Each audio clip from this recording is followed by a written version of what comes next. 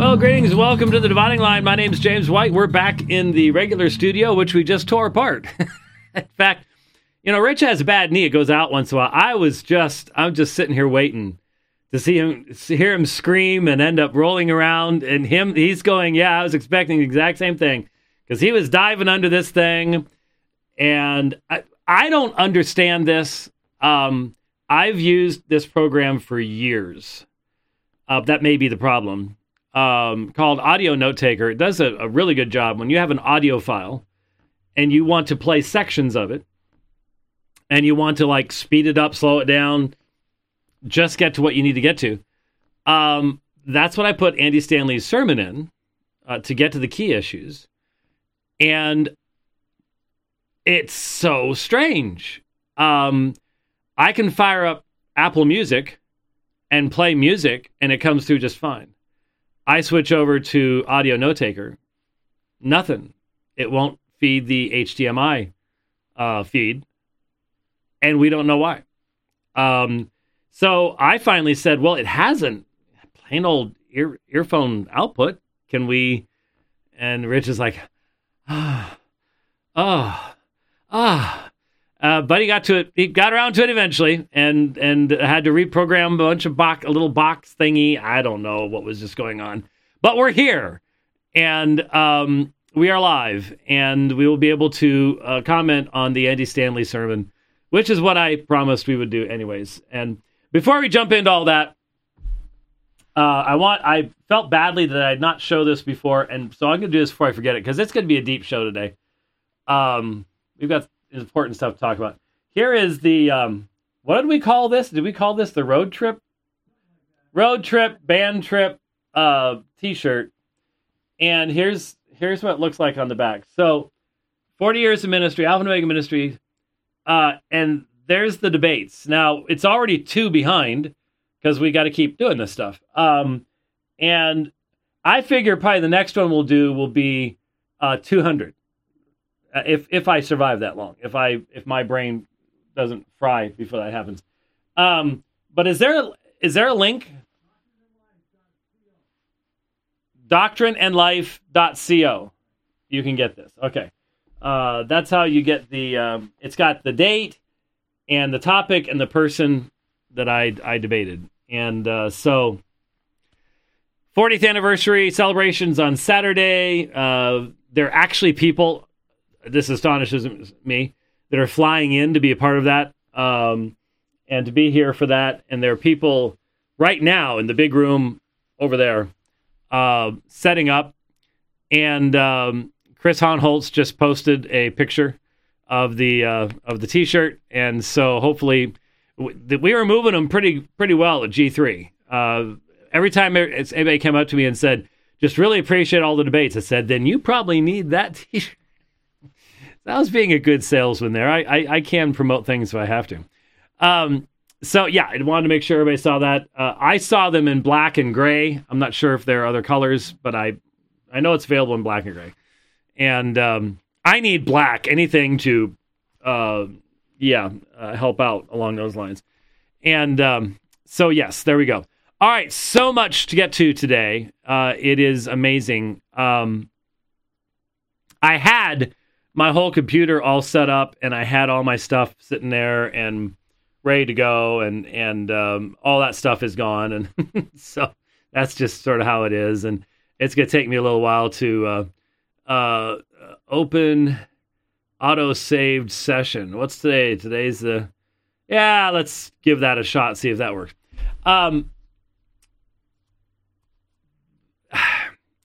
There's a whole discussion in regards to presuppositionalism and Thomism and stuff like that we need to get to that is actually, interestingly enough, related to the other topics that we're going to have to deal with first because they are so important.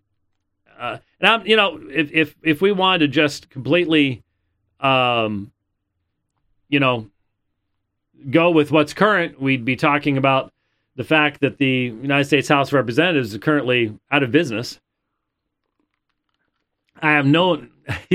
Well, as when this happened, and Rich said that they can't do anything anymore till this case gets taken care of, I just reminded him, and he remembered it as well. Someone said, and I don't know who it was,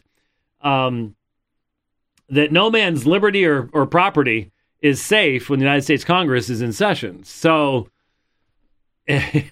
now not much can get done. So, you might appreciate the day or two that you get from all that stuff. But we will not be worrying ourselves about that.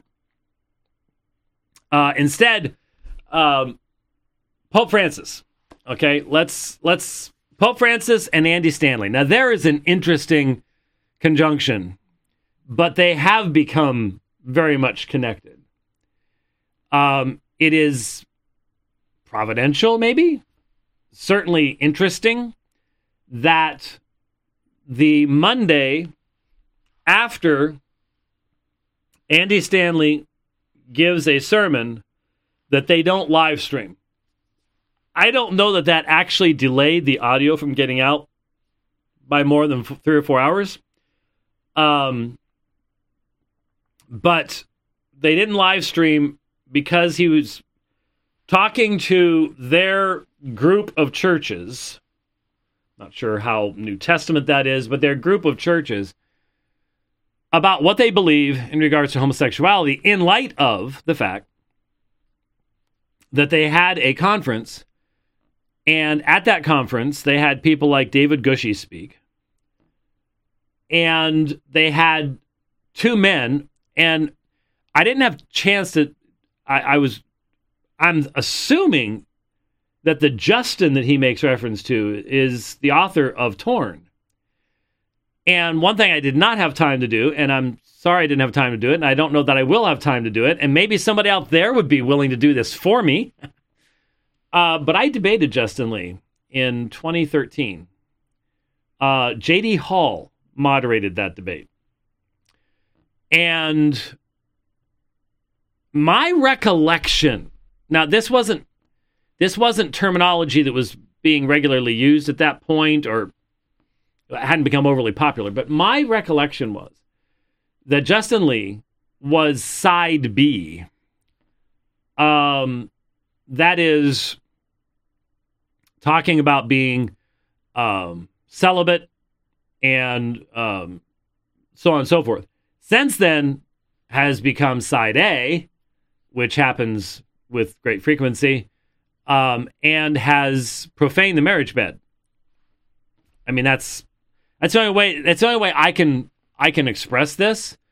When you talk about quote unquote gay marriage, gay mirage, as some want to put it, to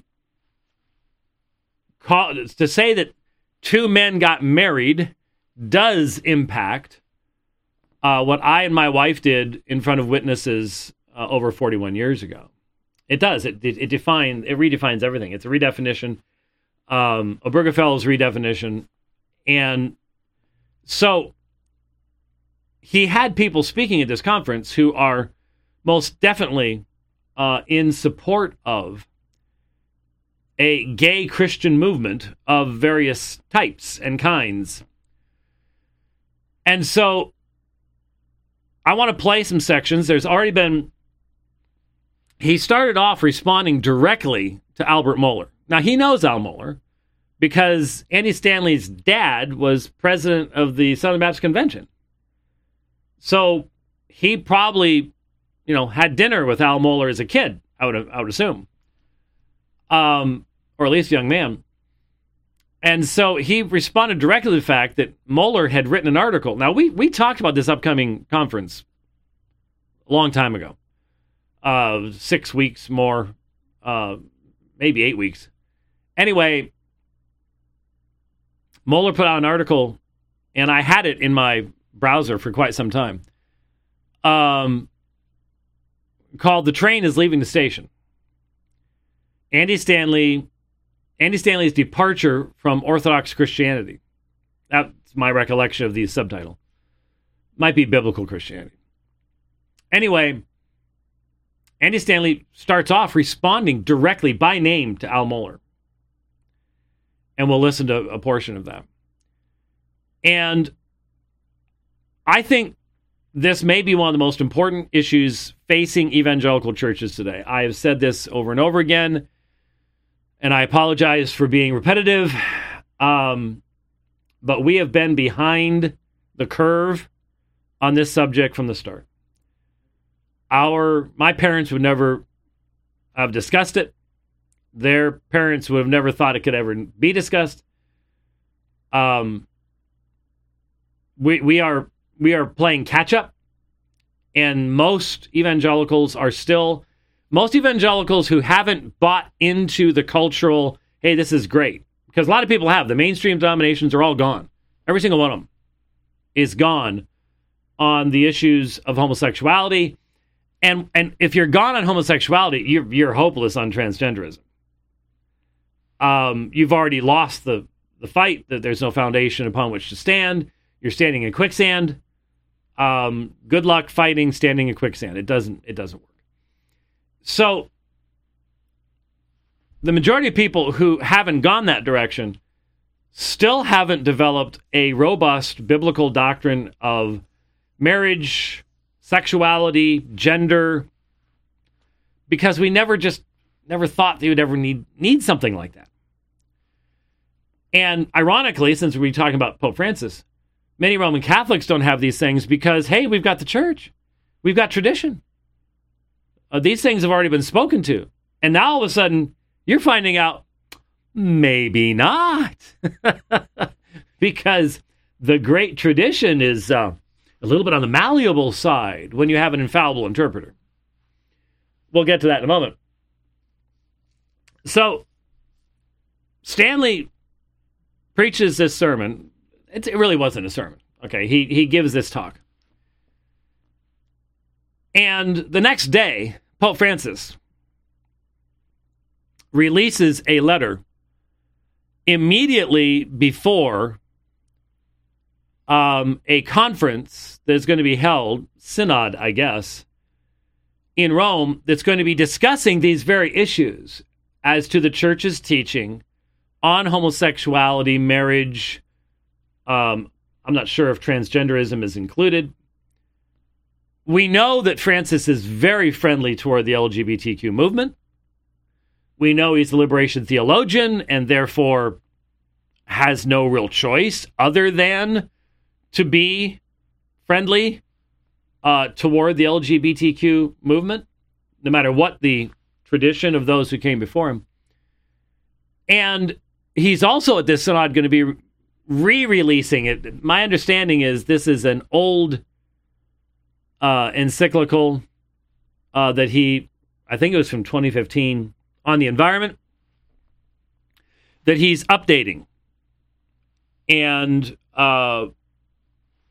this means this could be more radical, more socialistic, and more self-deceived. I'm not sure how Roman Catholics who are fully aware of the climate fraud can just sit back and watch Pope Francis, who's completely taken in by it. Completely taken in by it. And he's going to be, your infallible Pope is going to be releasing an encyclical that is going to be based upon completely fraudulent information. And it's sort of like, maybe you just sit there and go, yeah, well, the Pope's not infallible when it comes to the world and creation and the environment. And he is a Darwinist, so he's already proven that. So Rich has been watching too much of Fox News. Maybe we should send Matt Gaetz over there. That would be interesting. There happens to be a picture of him yelling at the people, going, "Oh, boo all you want." I actually saw that. I was eating lunch when they booed him for what he said. But anyway, so in the process, you now have this letter coming out from Pope Francis, and I'm going to, the Wall Street Journal,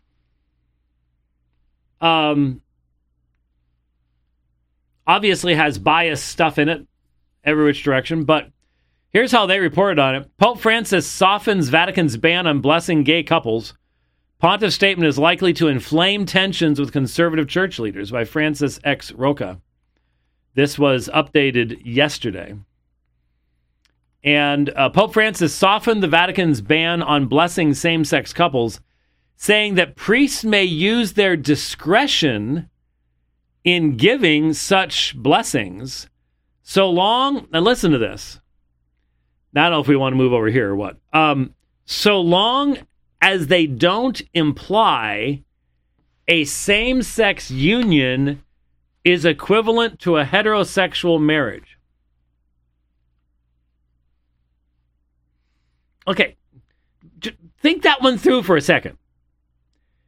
Priests may use their discretion in giving blessings to same-sex couples, so long as they don't imply a same-sex union is equivalent to a heterosexual marriage. How do you do that? How does that work? If this is profaning the marriage bed, it is Hebrews chapter 13, verse 4. These are disordered desires. This is against the creation mandate. Jesus taught... Look, folks, think about it. Jesus defined marriage for us, didn't he? Isn't Matthew 19 clear? And if the infallible vicar of Christ can't understand the clarity of a passage like that and its relationship to the Old Testament law, why are you following him? Why? Can you tell me? The Pope's statement in a letter released by the Vatican on Monday marks a significant shift in the Catholic Church's stance on blessing gay relationships. Its release comes on the eve of a major Vatican meeting that will consider possible changes to church teaching and practice on matters such as homosexuality and women's ordination. Oh, I'm old enough to remember being told over it can't be changed. It's the sensus fidelum. Oh, no. Okay, well. Catholic priests in Germany, those Germans, I know about Germans. They're a very, very, very difficult people. Catholic priests in Deutschland and some other Northern European countries have for years held ceremonies to bless same-sex couples in defiance of a Vatican ban. The issue has contributed to the deepening polarization between progressive and conservative tendencies in the global church. Francis has taken a conciliatory approach toward gay people without formally changing church teaching. He endorsed civil unions for same-sex couples in a 2020 documentary film, worrying many conservatives that he was signaling a liberalization of doctrine. This month's synod is a major part of Francis's effort after a decade in office to consolidate his progressive legacy. On Wednesday, the opening day of the synod, the Vatican is also scheduled to release, that should be today then, tomorrow, a papal document on environmental concerns. That's what I was talking about before. Francis's letter was a reply to a letter from conservative cardinals, including U.S. Cardinal Raymond Burke and Ghanaian Cardinal Robert Sarah, who raised questions relating to the synod, including how much authority it will have. Among the cardinals' questions was whether the blessing of same-sex unions can be consistent with Catholic teaching, which holds that gay people must be accepted with respect, compassion, and sensitivity, but that homosexual acts are intrinsically disordered. The inclination to perform them is objectively disordered, and under no circumstances can they be approved. All in quotes. In his reply, written in July, the Pope noted that the Church defines marriage exclusively as the union of a man and a woman and avoids any kind of right that could imply that something which is not marriage is recognized as marriage. Well, there you go. No problem, right? But he said that priests acting out of pastoral charity and not as judges who only deny, reject, and exclude. Can I point something out here? That's the language of the left. That's the language of leftism. And that's the language of Andy Stanley. You're going to hear Andy Stanley saying, Jesus didn't draw lines, he drew circles. Now, that's a rather pious and senseless statement, but you get what he's saying. But judges who only deny, reject, or exclude, sounds just like what Andy Stanley's saying. This comes from the Pope. Should aim to discern whether there are forms of blessing requested by one or more people that do not convey a misconception of marriage. Same-sex couples? No misconception of marriage? Really? Okay. He added that such pastoral charity should apply even in situations, quote, that from an objective point of view are not morally acceptable, end quote. The Pope suggested that such blessings should remain an unofficial practice. So if the Pope allows you to do that, it's going to be unofficial? Writing that such exercises of pastoral prudence in certain circumstances need not be transformed into a norm. Now remember, this is a contradiction of last year's position. So how long does that take to be transformed into the norm? Is the question. Francis's letter appears to mark a significant softening of the Vatican stance. In a 2021 decree whose publication he approved, infallibly I'm sure, the Vatican's doctrinal office prohibited the blessing of a gay couple, saying that God cannot bless sin. But now began? 2021 wasn't that long ago. Now, everybody was wearing masks. There was less oxygen in the brain. Maybe that's the argument. I don't know. But I'm just sitting there going, seems like things can change, huh? I mean, for 1,000 years, Rome believed that the state could righteously engage in capital punishment, and now it doesn't. So you can believe things for a long time, but the Pope's words are likely to inflame a controversy that has been running for years. On Monday, Burke said he and the other conservative cardinals who wrote to the Pope were concerned by his response, since blessing same-sex unions suggests that homosexual acts can be good, that is, are not in themselves contrary to the moral law. Yet that is what it's suggesting, isn't it? It is. Francis de Bernardo, executive director of New Ways Ministry, which advocates for LGBTQ Catholics, no plus on that one, I noticed, said that the Pope's reply, quote, implies the Church does indeed recognize that holy love can exist between same-gender couples. This statement is one big straw towards breaking the camel's back of the marginalized treatment, here says, LGBTQ plus people experience in the Church. Marginalized treatment.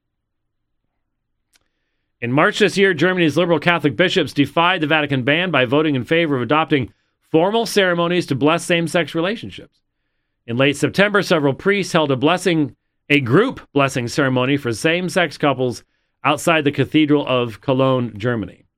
The Vatican has recently hinted at more flexibility on the issue. The doctrinal office's new head, Cardinal Victor Manuel Fernandez, said earlier in the summer that he would consider the possibility of blessing same-sex relationships as long as they were distinguished from heterosexual marriage.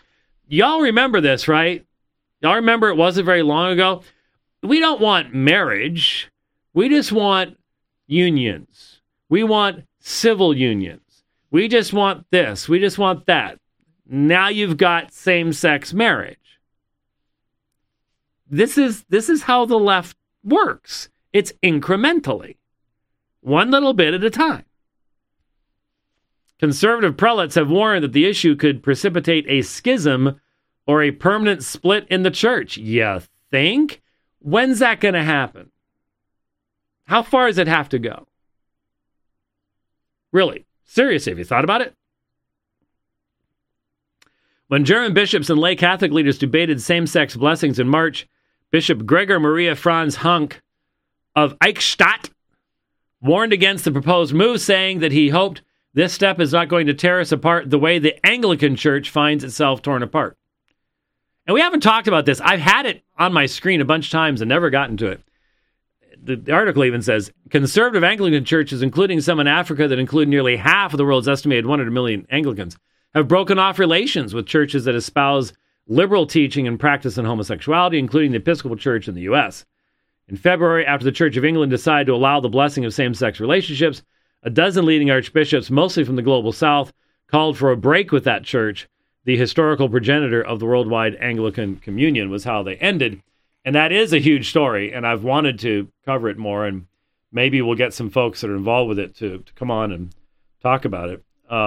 But anyway, wow, I scratched the desk really badly today. I didn't mean to do that. I was trying to get that thing out, and evidently a MacBook Pro is tougher than the wood on this desk by a fair amount. That's a shame. I hate doing things like that.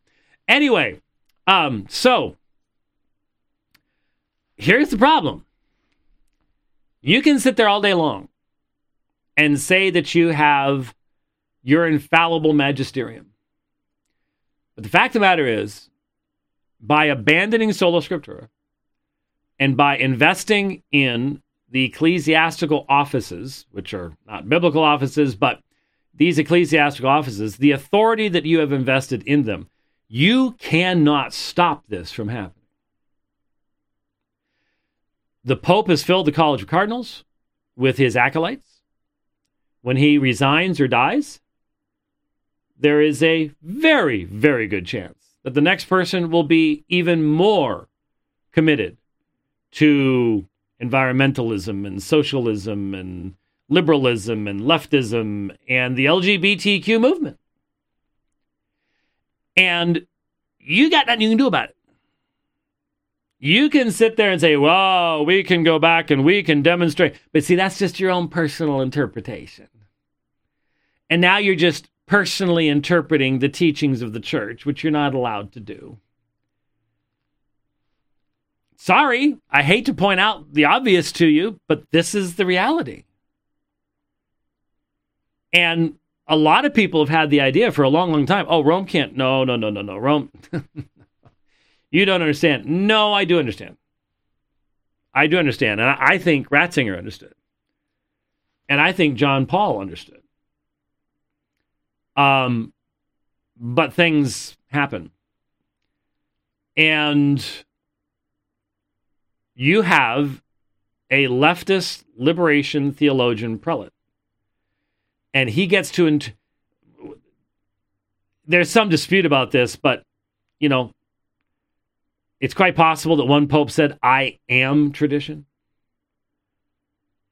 And certainly many of them have acted that way. Francis doesn't act that way. But he definitely has an agenda. And he's pushing that agenda forward. And his successor will probably continue that. And eventually, all you can do is say, well, yeah, that must be what they intended because that's what the church today says. And you and I both know that's not what people in the past intended. That's not what they believed by any stretch of the imagination. And here you have, how do you bless a same-sex union? Well, you have to buy into the idea. And it was in the language even of the article.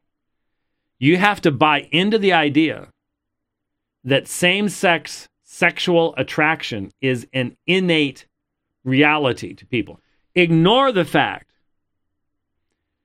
that the vast majority of the sexual revolution that has taken place over the past 15 years has been so obviously prompted through social media, the internet, YouTube, Google, Facebook. No. It just happens to be that the percentage of young people today identifying these things has increased 400-fold. Just happens that there's just a lot more people being born this way. Really? No. We both know, we all know, that this explosion of rapid onset gender dysphoria and homosexuality and all the rest of this stuff, that it's a social contagion disease. And it militates directly against human flourishing. Catholic theologians have known this in the past, but the foundation that they base their argumentation on has always, by necessity, been flawed. You see, you can do natural law arguments on any side because you don't have a word from God. You're not appealing to a objective reality. You're appealing to our experience of the natural world rather than a word from God. And so you can do all your natural law stuff and go at it, have fun, but you need to realize you can easily make a natural law argument for abortion. And you can easily make a natural law argument for homosexuality. Just watch what the Darwinists do. Darwin couldn't do this. Look, today's Darwinists, which include Pope Francis, today's Darwinists are not like the Darwin of old. All right? They've had to so modify their theory. Remember, Darwin didn't know anything about what we know today about cellular biology and DNA and all that. He's clueless. And so to keep that hobbled theory going, they've had to make a lot of adjustments. And so I've even heard Dawkins make an argument for homosexuality from a Darwinistic perspective. Now remember, Dawkins is the guy who tells you, hey, it's all about natural selection. But then when you try to make that fit together with a leftist-leaning political perspective, well, you see, in reality, there could be an advantage to having homosexuals in a community because they'll take care of other people, and even though their genotype won't continue on, they help other people's genotypes to continue on. And yeah, right, okay. So there's always a way to do it.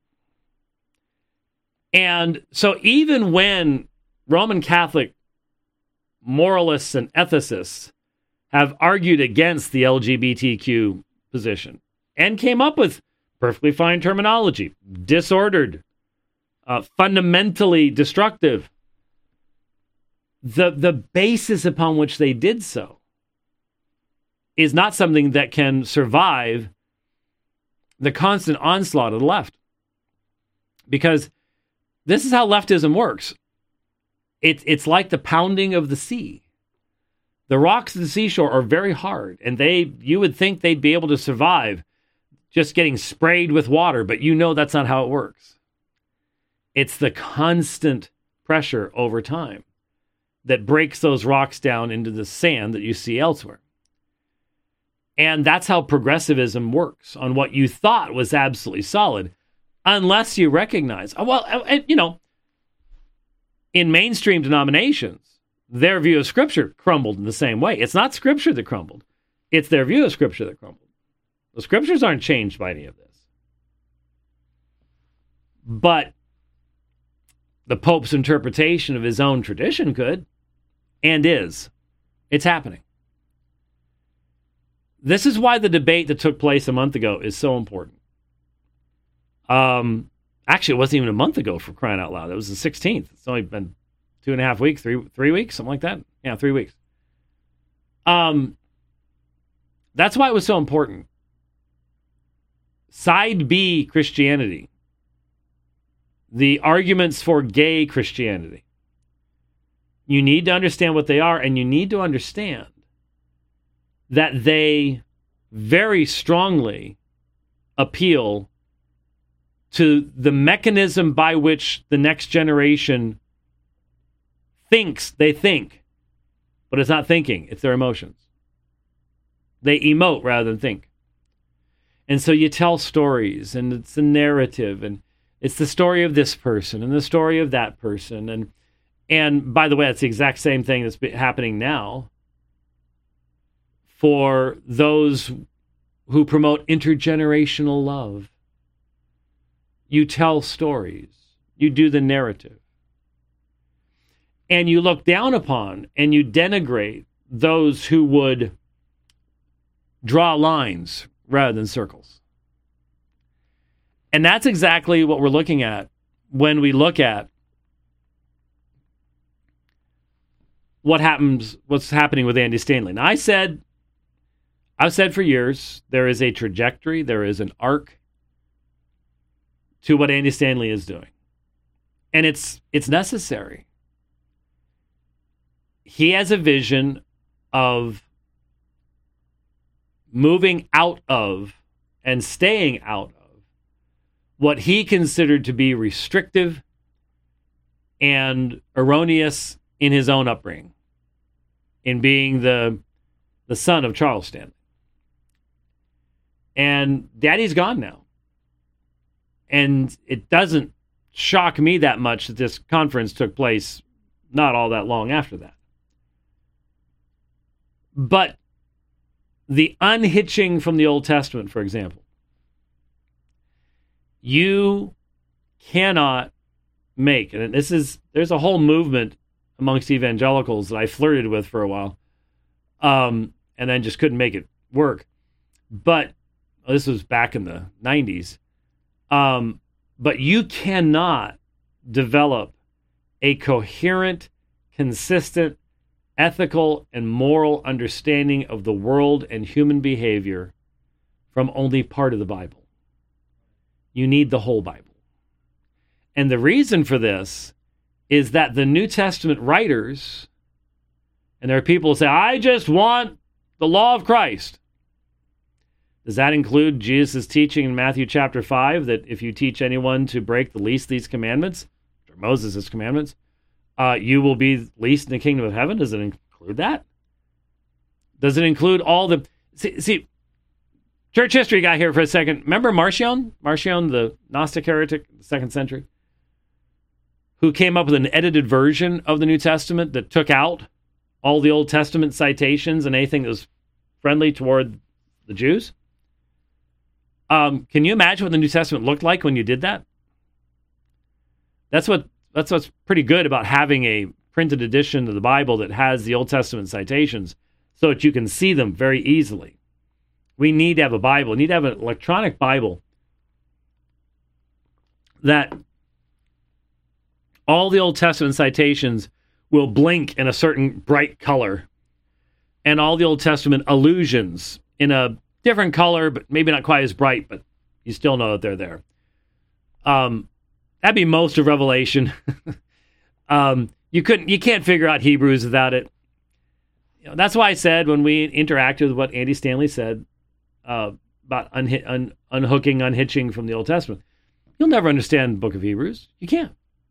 The writer assumes that you are thoroughly hitched to the Old Testament. You know it's the Word of God. It's not just a storybook.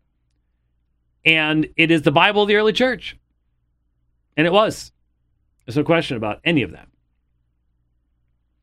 So, Andy Stanley has been on this trajectory for a long time.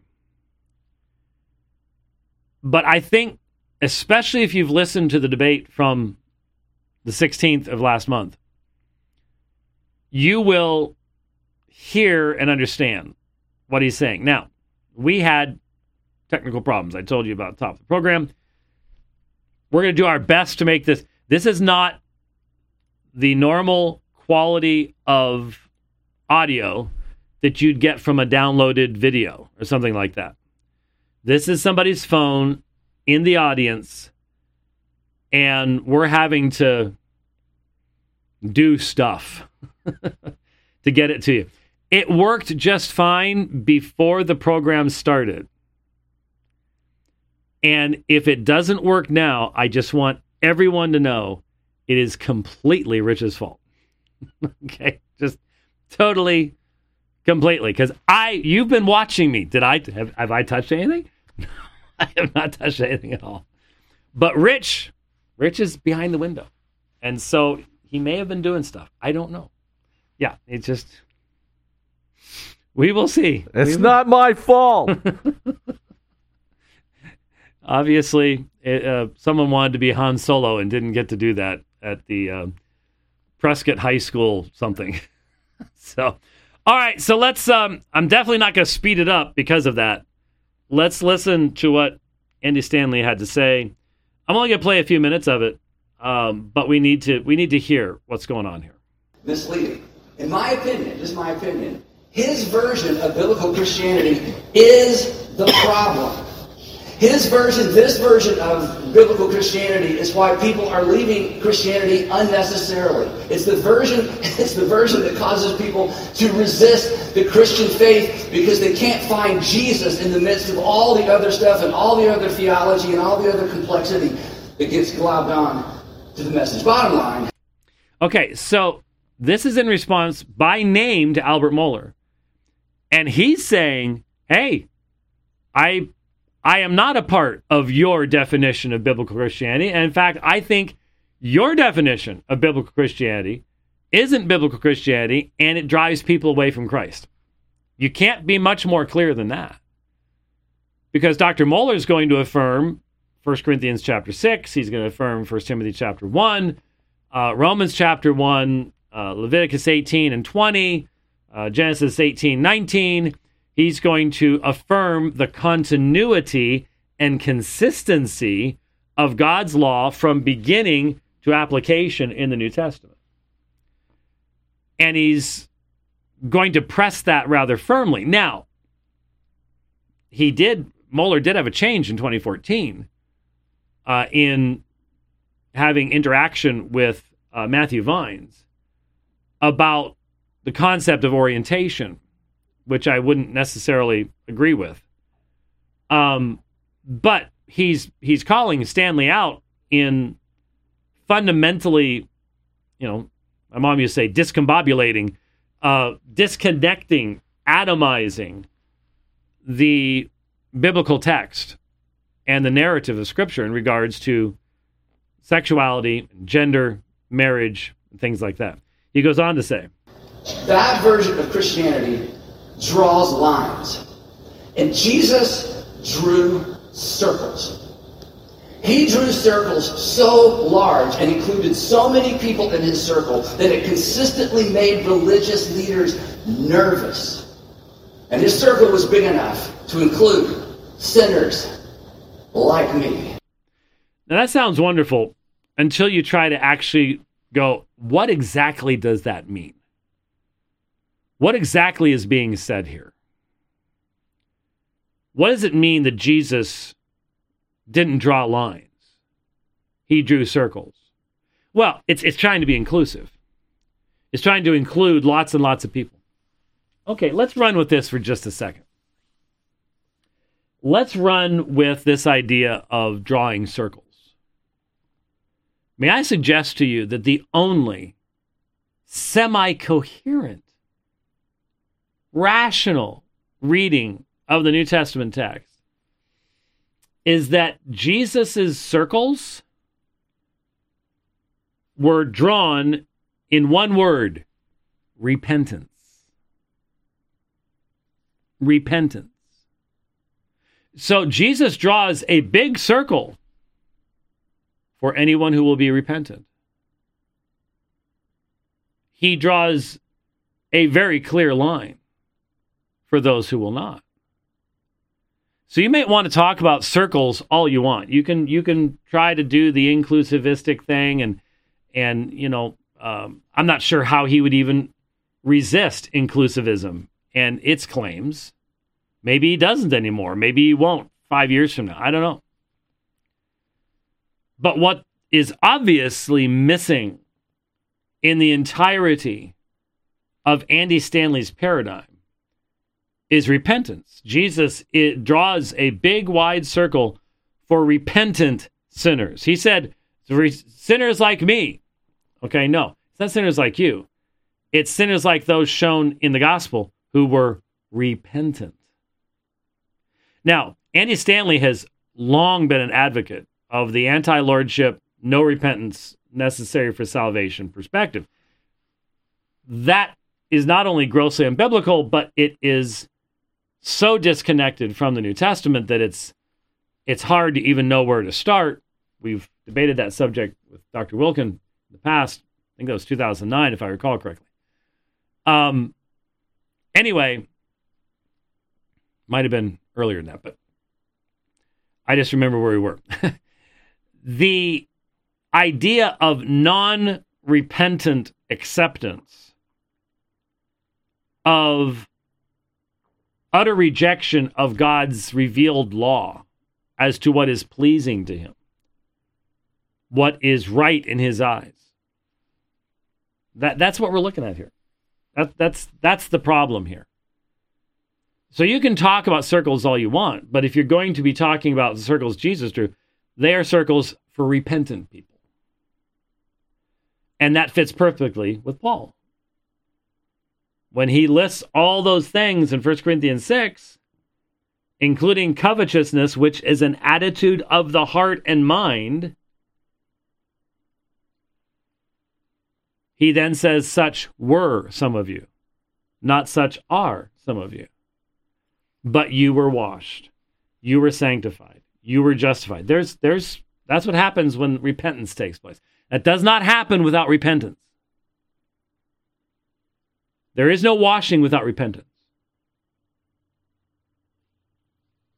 And yet, if Pope Francis is going to bless same-sex unions, where's the repentance?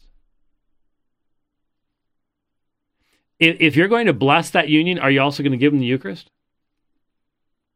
I mean, even from your own theology. Are you? How can you do that? How can you bless that which God's word says that what is going on here is morally disordered. It's sinful. And the Vatican was actually right when it said God cannot bless sin. Who would ever thought there could have been a debate about that? It's the Pope Francis days. So we continue on. They have rarely ever engaged in any same-sex behavior. And this is an important... Okay, he's talking about they had students, middle school students, coming out to leaders at their church about same-sex desires. Listen to how Andy Stanley understands this. He understands this as an innate, inborn reality. It is not something to be repented of. It is not, and so what you're going to hear here is the same stuff that you are going to hear from side B and side A people who want to still have some type of religious expression. That this is an innate orientation. It is not evil in and of itself. And you can pray and pray and pray to have the desire taken away, but it won't be taken away. And again, if you listen to the debate, what was one of the most important elements of that debate? You don't pray to have a desire taken away. You pray for the grace to cultivate the proper desires out of obedience to Christ and his law. How can Andy Stanley do that? He lost the law a long time ago. He disconnected it a long time ago. If you don't have repentance, if you don't have how do you actually cultivate godly desires? How do you say to a young man, your sexual desire is given to you by God to be a father and a husband and one who will have children that you can train, and that you can then have grandchildren and great-grandchildren, and you can really impact the kingdom of Christ by how you are obedient to your father and grandfather. They didn't do what you're doing. And then bring others who will be obedient in the same way. You break all that off when you do this. So it's cultivating positive desires for what God has made you to be, the gifts he's given to you, the anatomy he's given to you. obedience to Christ. That's what, all along you hear this. Pray the gay away, pray the gay away. What? How about thinking about what Dr. Coles did not respond to in our debate? What was the main point that I made repeatedly that he never responded to? And I pointed it out. The parallel to covetousness. Covetousness is an attitude of the mind. So are we going to get this idea? And that's what he's going to say here. What Andy Stanley's going to say is these young people, they didn't ask for these things. They didn't ask for these desires. They want these desires taken away. What do you say to a covetous young man? I've met covetous young men who's ruining their life. They couldn't be satisfied with anything God gave them. Are you going to say to them, it's just the way God made you. Just the way it is. That's how you are. You're going to continue to experience covetousness. No, we say you need to have discipline in your life to create contentment. So contentment is the antidote to covetousness. And that is something that you can work to create in your heart. Don't we have a holiday coming up next month that's central to that? Thanksgiving. You practice Thanksgiving regularly and you will experience contentment in your life. So you don't just, oh Lord, I pray that you take away this covetousness. That's not enough. You're sort of going, I don't want to have to do any work here. I don't want to have to be disciplined. I realize the passages in the New Testament about discipline and sobriety, and I don't just mean alcoholic sobriety, but sober, working. And I realize those are not the most positive texts in the New Testament. Well, they're very positive. They're not the most popular. Sorry, they're not the most popular texts in the New Testament. But they're there. They're there. And if you make those disordered desires, those same-sex desires, just everybody experiences it type thing, then you're closing the door on the very means of dealing with them. That's what I was trying to say to Gregory Cole. So keep that in mind as you listen to this. They have rarely ever engaged in any same-sex behavior. And this is an important distinction because of the way terminology is thrown around, and unfortunately the ways that Christians throw it around sometimes. To the contrary, the realization that they are even drawn in the direction of same-sex attraction is terrifying to a middle schooler and terrifying to a high school student. They don't embrace it. They resist it. They try to convince themselves that what they're feeling isn't real. They can try to convince themselves that perhaps this is just going to go away. If I don't think about it, if I don't tell anybody, maybe it's just going to go away. And most are overwhelmed with a sense of something is wrong with me, even though I haven't done anything wrong. Something is deeply wrong with me, even though I haven't done anything wrong. And they find themselves in a battle, not against a behavior. They find themselves in a battle against a defining attraction that they did not choose, but somehow has chosen them. So there is and straight out stated, it's innate. It's the way you're created.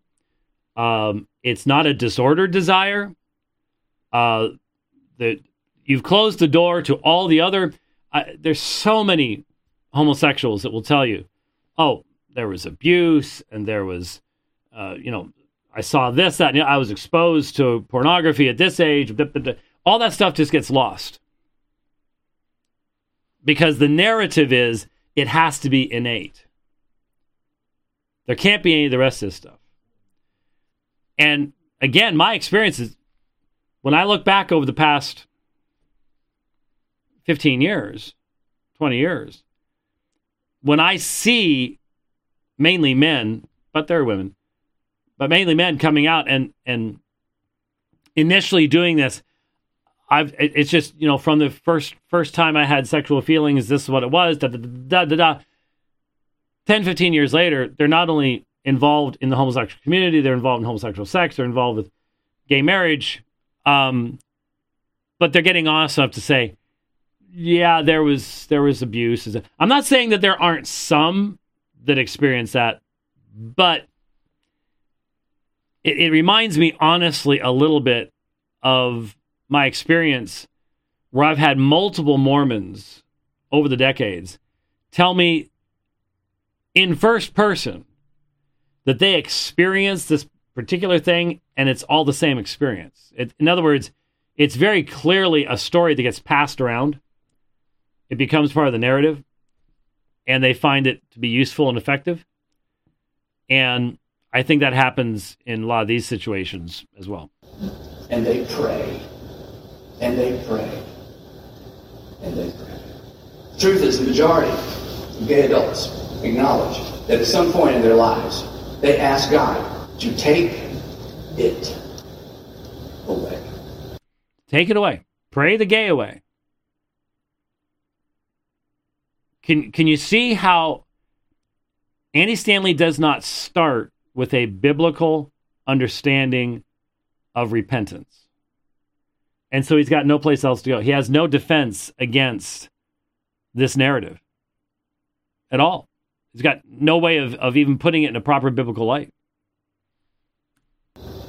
In my experience, I've talked to many gay men in particular. And I would say they don't just ask God to take it away. They beg God to take it away. They weep and ask God to take it away. They're afraid of disappointing their parents. Depending on the church that they attend, they are literally afraid they are going to hell. Not because of anything they've done, but because of who they are. Because of the message, not of culture, the message, the church. Catch that? That's vitally important. That you need to hear what just was stated there. Okay. Not because of what they've done, but who they are. Innate identification. The way they're made by God. And then the church comes along and says you're going to hell. And so it's the church's fault.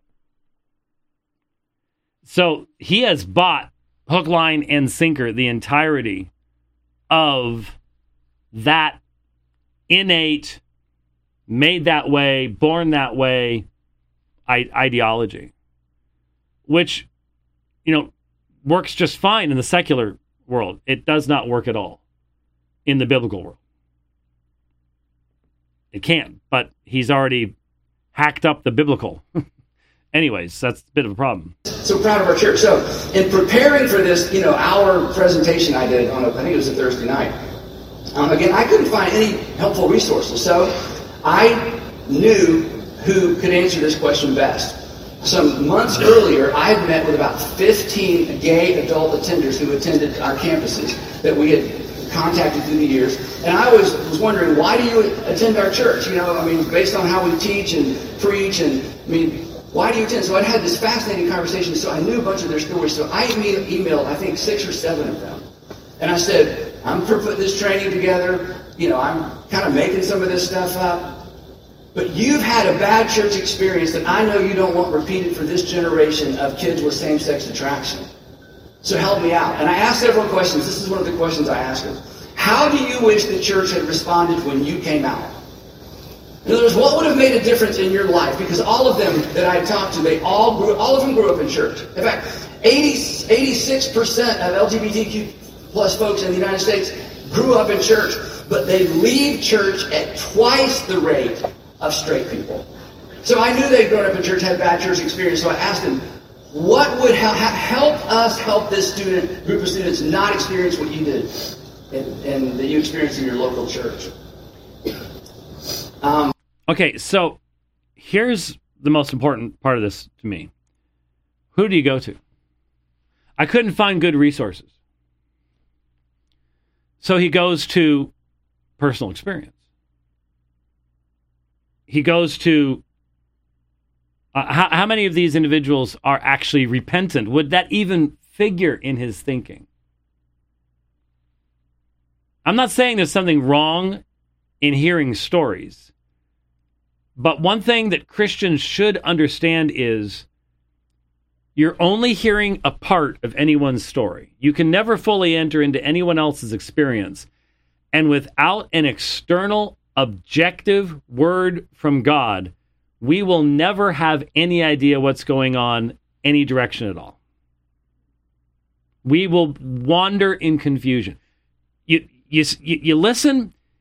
Have you ever sat there for 10 minutes and listened to these women in the rainbow stoles in the Lutheran churches and Presbyterian churches and Methodist churches and whatever else, all these ultra-leftist liberal chicks, and you listen to them and you go, these people are really confused. I mean, they're throwing religious stuff in, but they sound just like the world, and they just wander all over the place. You wonder why that is? They don't have an objective word from God. That was taken from them a long time ago in their denominations. And it's sad to listen to in some ways. It's disgusting in other ways. But that's where this goes. That's the only place it can go. He didn't go to Scripture.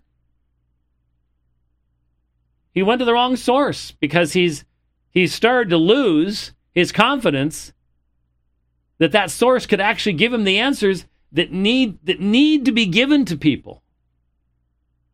You're not helping people when you do not explain to them what repentance is. You're not helping people. You're damaging them.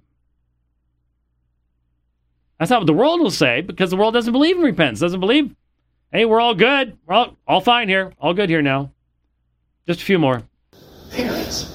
And this is why Justin and Brian were invited, the two married gay men at the center of all the controversy, and I'm sure that you've read all about that. I did not have a chance.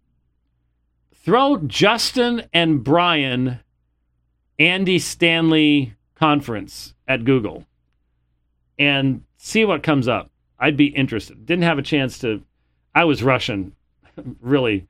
No, I'm actually Scottish. No, sorry. I was rushing to get this stuff put together. You should see the look. You should see the look I just got through the glass. The glass is actually melting now. It's pretty interesting. Anyways,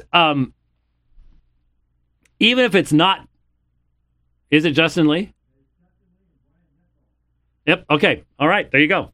The guy debated in 2013, and he wasn't there yet, but that's the trajectory. That is the trajectory.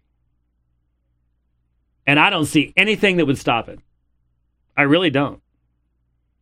You want to see that trajectory? There's Justin. Want to see that trajectory? Brandon Robertson?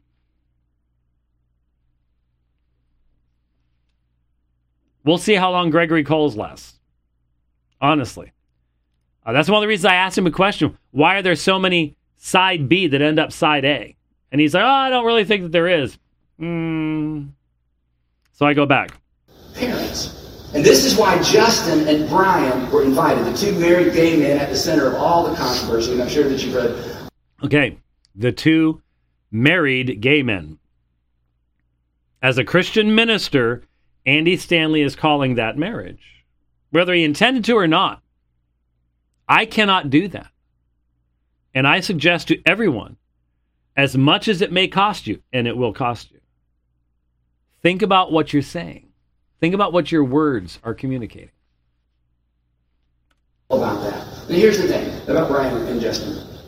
Their stories and their journeys of growing. Stories, journeys. This is all you hear from the pulpits of United Methodist churches and PCUSA churches and Episcopalian churches and ELCA churches. Their stories, their journey. That's the authority here. There's no word from God. Nothing. In church and maintaining their faith in Christ and their commitment to follow Christ all through their high school and college and singles and all up to the time that they were married. Their story is so powerful. So they're going to follow Christ and Christ's teachings up to the point where they don't anymore. But that's powerful. Really? How is that powerful? I don't get that part at all. They've defied Christ's teachings. They've defiled the marriage bed. And that's powerful. Can you tell where Andy truly is on this issue now? For parents of gay, especially kids, that is the story gay parents of gay kids need to hear. It is virtually impossible, and you know this if you stop to think about it. It is virtually impossible for a straight heterosexual parent to understand what's going on in the heart and mind of their same-sex attracted child, when oftentimes their own child can't or won't verbalize it. And these two guys have an incredible way of helping parents understand what's going on in the mind and the heart specifically of their gay kids. They do an incredible job helping Christian parents understand this because they have been where those parents' children are. And have ended up in self-destruction. How can Andy Stanley stand there? He's going to tell his church, we believe marriage between a man and woman. On what basis? You just stood in front of your people and said that two men who have knowingly and with full and clear knowledge defied the teachings of Jesus Christ, but their story is so powerful that you needed to make sure that your people heard that. So how are you going to stand firm on marriage? You're not, and you know it. You know it. You're not gonna. It's not gonna happen. Not gonna happen. So, we knew exactly what they were going to talk about at the conference. But again, this was not a theology conference. It wasn't a Bible conference. It was a pastoring conference. And I just want to say... Did you catch that? Not a Bible conference. It's not a theology conference. It's a pastor conference. And if you're pastoring outside of the solid foundation of theology drawn from the Bible, the result will be the destruction of the people you think you're helping. It will be the destruction of the people you think you're helping.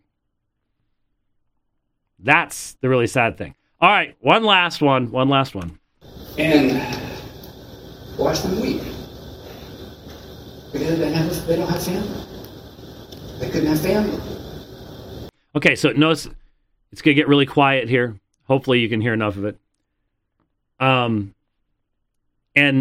I'm looking at it's not a waveform. This breaks it up into blocks, and there's all sorts of spaces here. That's what happens when someone's getting really emotional, trying to bring you along on the emotional part. But he's talking about, and man, this impacts people.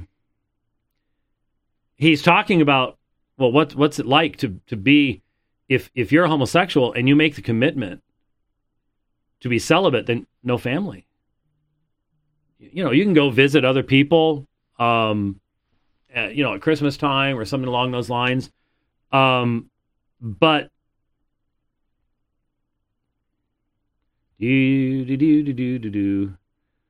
okay, all right.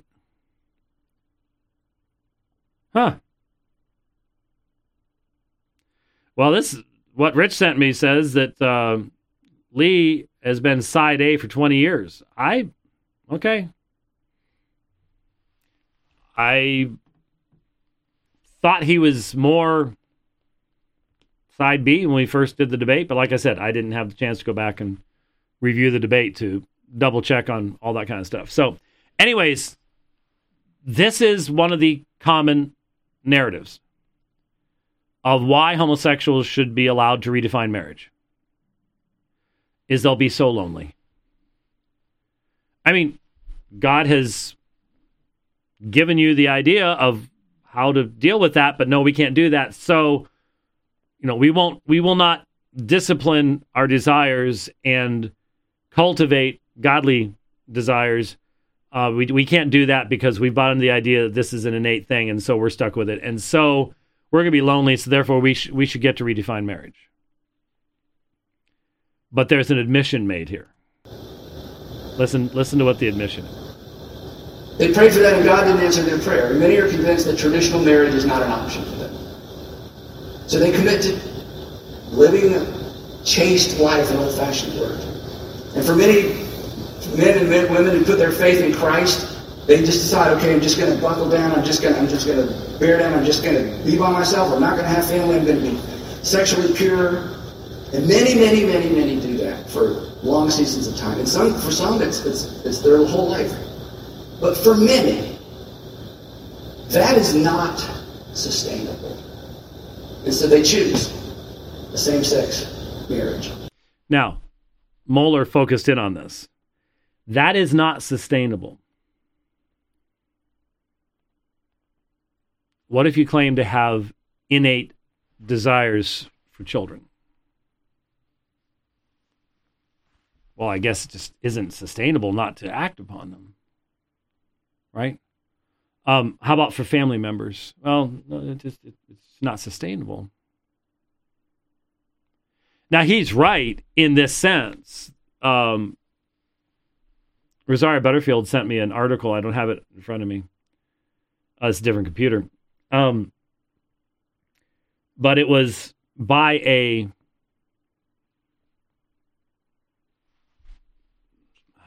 lesbian Christian, I guess is the claim she's making for herself. But she just came straight out and said, we talk about on side B, sexual purity, chastity, celibacy.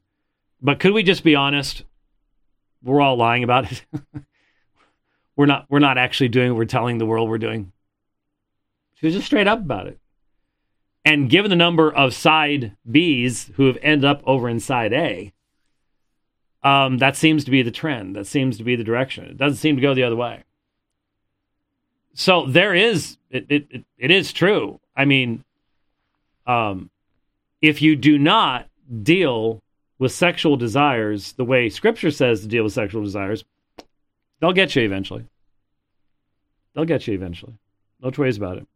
Not because they're convinced it's biblical. They read the same Bible we do. They chose to marry for the same reason many of us did. Love, companionship, and family. Sadly, many people in the audience would not know how to argue against his use of the term love there. Because we don't define love biblically. We've all, my generation onward, we've had love defined by the love songs on the radio, not by Scripture. And Andy Stanley certainly bought into it. Because the love that endures in a marriage is covenantal. It involves commitment. It very often has to overrule emotion. But that's not what we're talking about. Within the homosexual relationship, all you can have is narcissism. Because you're in love with a mirror image of yourself. That's not eitzer conegdo. That's not similar to me, but different. You've denied that fundamental issue from the creation narrative itself. That's not love. It's selfish. It's narcissistic. But it's not biblical love. The society, but our society has lost the foundation upon which to even define the term anyways. And in the end, as was the case for all of us, this is the important thing I want you to hear me say, it's their decision. Our decision is to decide how we respond to their decision. Our decision as a group of local churches is how are we going to respond to their decision. And we decided 28 years ago, we draw circles, we don't draw lines. We draw big circles. If someone desires to follow Jesus, regardless of their starting point, regardless of their past, regardless of their current circumstances, our message is come and see and come sit with me. And this is not new. This is who we are, it's who we've always been, and this is why I love our church, and this is why I'm so extraordinarily proud. So there you go. It's been clear, and we have said frequently, that Andy Stanley has a fundamentally unbiblical definition of discipleship. Since it doesn't have repentance, since there is no real revelation of what God's will and God's law is, been disconnected from the Old Testament. Anybody can be a follower of Christ. It doesn't matter whether they care about what his commandments or not. Doesn't matter whether they're obedient to his commandments or even have a desire. Look, no one perfectly follows the commandments of Christ. I get that, but we're talking about literally making a lifestyle out of rebelling against those commandments.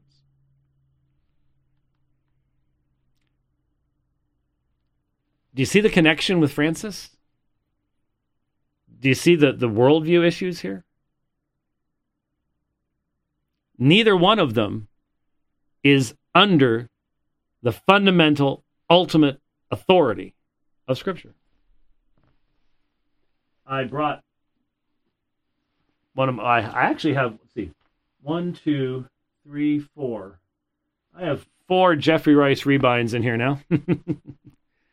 And I brought the one that I got in Tullahoma in February. Pope Francis is not under the authority of this.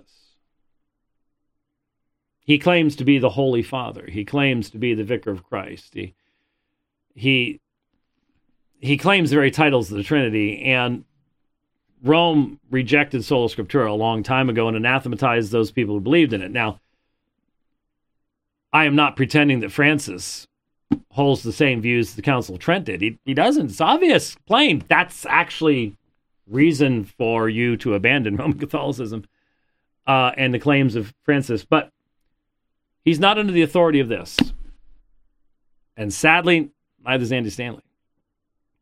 This is how you define what marriage is. This is how you define what mankind is. This is how you define what godly desires are. You don't have anything in here about pray the covetousness away, do you? No, it's repentance.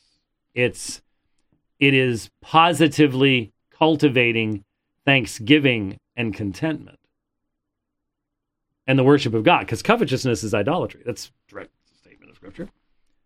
Why is it? Because you're questioning God's goodness in having not given you something he's given someone else. It's idolatry. These are the issues. And it's already in Europe, and it already in Canada, and it's coming here. How many churches will be willing to suffer the consequences of standing firm on this issue when groups like Andy Stanley are already showing the way of how to get out from underneath it?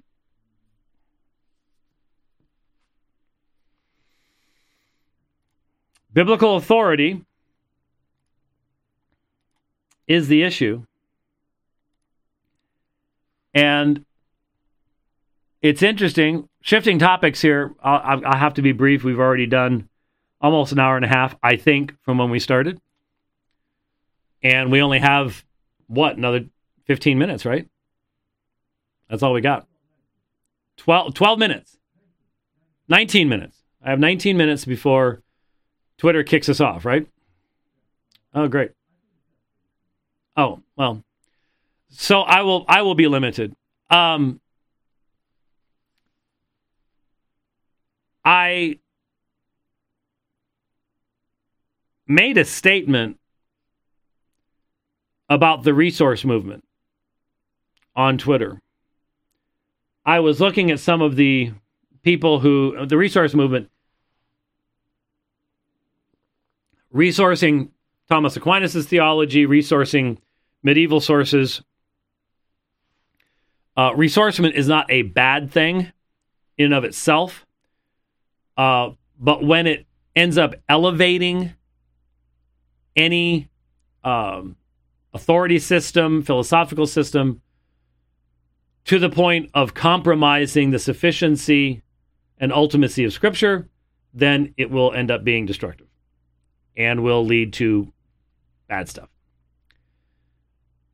And I made the statement, the resource movement is populated by men who have very, very little experience in, or it seems interest in, evangelizing Roman Catholics. Now, it's not just the resource movement. it really seems that the more popular people become amongst evangelicalism, the less willing they are to say anything about Roman Catholicism at all. If you want to keep your ministry nice and small, evangelize Roman Catholics, talk about issues regarding the gospel with Rome, things like that. Do the same thing with Muslims, and you'll remain and be Calvinistic in your proclamation. You'll stay nice and small. Won't have any problems with any of that. And I stand by my statement. Who are the people who are actually debating Roman Catholics and are reaching out to Roman Catholics? And who are the people who are having Roman Catholics on their podcasts and schmoozing with them and wanting to go to conferences with them? And that wouldn't be happening if over dinner at those conferences there was a call for them to abandon the idolatry of the Mass. Right? To stop following the false teachings of Francis. To recognize that purgatory is a fundamental denial of the finished work of Christ. Standing for sola scriptura, against the traditions of Rome. It seems to me there's a bunch of scholars today that are spending more time directing their students to Roman Catholics as the best sources of information, and they are not calling those people when they meet with them to faith in Jesus Christ and saying to them, you can have true peace with God. You can know that you have peace with God if you will but abandon your faith in these falsehoods. The gospel of Rome will never give you peace. It will keep you on a perpetual treadmill of penances, indulgences, and confessions. Because there is no finished work. There is no non-imputation of sin. No Roman Catholic can answer the question, who is the blessed man? Of Romans 4, 6 through 8. Because Roman Catholic theology denies that fundamental reality. That's what was behind my statement. Is that I don't see these people who are so comfortable saying the best people you can read on this subject here and that, an important subject on the Trinity are Roman Catholics. I don't see them. I see them wanting to go to the conferences and getting published and doing all that stuff. I get that part.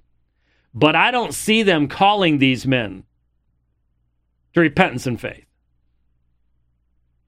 And they're scared of us that do. And they're embarrassed by us. Not because they can refute anything I just said. And not because they have spent any time face to face, these individuals, talking about these things. But they have their scholastic careers to be concerned about. Well, Stephen Wolfe, the author of the rather wildly popular, or at least wildly discussed, work on Christian nationalism, responded to my tweet by saying, Reformed resourcement threatens people like James White because it has shown definitively that their apologetic approach and the theology and conclusions around it have very little precedent before the 20th century. Oh. Now, I have made mention of the fact that I reject Stephen Wolfe's approach because he is a Thomist. He claims to be Reformed, but he's not theonomic, and he's not postmillennial, and he's certainly not presuppositional. And that's what he's talking about when he says their apologetic approach and the theology and conclusions around it. In other words, in regards to the quote-unquote Christian nationalist, and by the way, I didn't see this coming, but I am so glad that there are two sweater vest dialogues out there between Doug Wilson and I. And in both of them, I have been consistent in saying, I get the reality that secularism is destructive to human flourishing and human culture. That we need Christ's law. That it is appropriate to desire. Blessed is the nation whose God is Yahweh. And sin is a stain, it's a reproach to any people. So when you have the Dianne Feinsteins of the world promoting godlessness, that is a stain upon a people. It's a reproach upon a people. It's a judgment upon a people. I get it. We are trying to bring to bear. Just got word Sunday that we have someone in, I believe it's the Iowa legislature, who's going to work with us in bringing a bill of equal protection to protect unborn children in Iowa. Will that get shot down? Of course it will. And that means we go back the next time, and we go back the next time. And we keep doing it because this is what God's law says, and this is what is right. And we live in God's world, and we're never going to have peace until we recognize we are God's creatures living in God's world, so we need to know how to live in God's world. I agree with all that stuff, but I also recognize that the only way any of that is ever going to become established in any broad fashion is by a massive work of the Spirit of God in changing hearts and minds. And if you try to enforce that based upon a minority move, the result always is going to end up being the state determining what the church is to do. It's called sacralism, and Stephen Wolfe has mocked that. Well, fine, mock all you want. You claim to know church history. You should understand the development of Constantinianism all the way through the modern period. You should be able to see these things. Maybe you're just blind to it. I don't know. And by the way, I don't think Stephen Wolfe's a Kynist. He said some things that are unwise, and there are Kynists out there. Good grief. I remember I ran into Kynists in the old BBS days, in FidoNet. That was in the 80s. And it's disgusting, and it's vile, and I reject it. En toto. But this issue is not about Kynism, because there are people that were ignoring what I was saying. Oh, he's just a Kynist anyways. No. There's something important here. A Christian nationalism that's based upon Thomism will lead to sacralism. It will not lead to any kind of freedom or liberty of religious belief. It can't. It can't. So I think it's fascinating that not only, this idea, the theology inclusions around it have very little precedent before the 20th century. I'm not sure what he means by that. But is he talking about the reality that the Reformation was a sacral movement at the start? I agree. That's why Fritz Erba died in a hole. And if you don't know who Fritz Erba is, shut up about church history. That's why he died in a hole. I can point you to 30 or 40 people that heard me consistently in 2017, right before the Reformation, in Germany, talking over and over again about the reality of who the reformers were and my refusal to present a caricature of who they were. And if being reformed is to be just to accept whatever came out at that particular point in time, then I'm not reformed. You happy? I believe in Semper Reformanda. I see a development even in Luther. I see a development in many of these people. And if it's guided by Scripture, that's the way it ought to be. I am sick and tired of Reformed people telling me that holding to this as the supremacy is somehow anti-reformed. If you're going to make that reformed, I'm turning my card in, because the end will not be well for you and for your movement at all. So I'm not saying anything new here. And there were he said, he responded later, no one denied natural theology. No one was a theonomist. No one rejected Rome's dualisms. There was no category of sacralism. That's all 20th century garbage. Sir, that's garbage. Pure garbage. You don't know what you're talking about. You really don't. And if you want to say you do, I'd like to see your debates with the leading Roman Catholic apologists on this subject. Could you point them out to me? Because I can't find them. I can't find them. I wonder why. There is a massive difference between a Reformed proclamation that is focused upon a recognition of God's absolute sovereignty, the clarity of the revelation, the necessity of recognizing the presuppositions and the thoughts and minds of lost men, that puts forth that supremacy of the revelation in Christ and is absolutely unashamed of being able to say that wisdom begins with the fear of God, not with man's natural thinking. I will not be cowed by those of you out there who have decided that Van Til misled us all. That's Paul, buddy. And I'll defend it any day. We need that insight now in this day when we're dealing with secularism. They weren't dealing with that in Calvin's day. We're dealing with it now. And we need that insight. It's a biblical insight. And if you want to call me a biblicist for emphasizing a biblical insight, you go right ahead. I will be honored by the term. I will be honored by the term. And this was a coordinated attack. The editor-in-chief of American Reformer joined in right in the same thread. Wonder how that works. Seems like there's some connections going on there. There's one problem, guys. You can do all your politics you want. You can't touch me. We don't owe our existence to all of your little political stuff. You got nothing on us. We can do and say exactly what God requires us to do and say, to be faithful to this.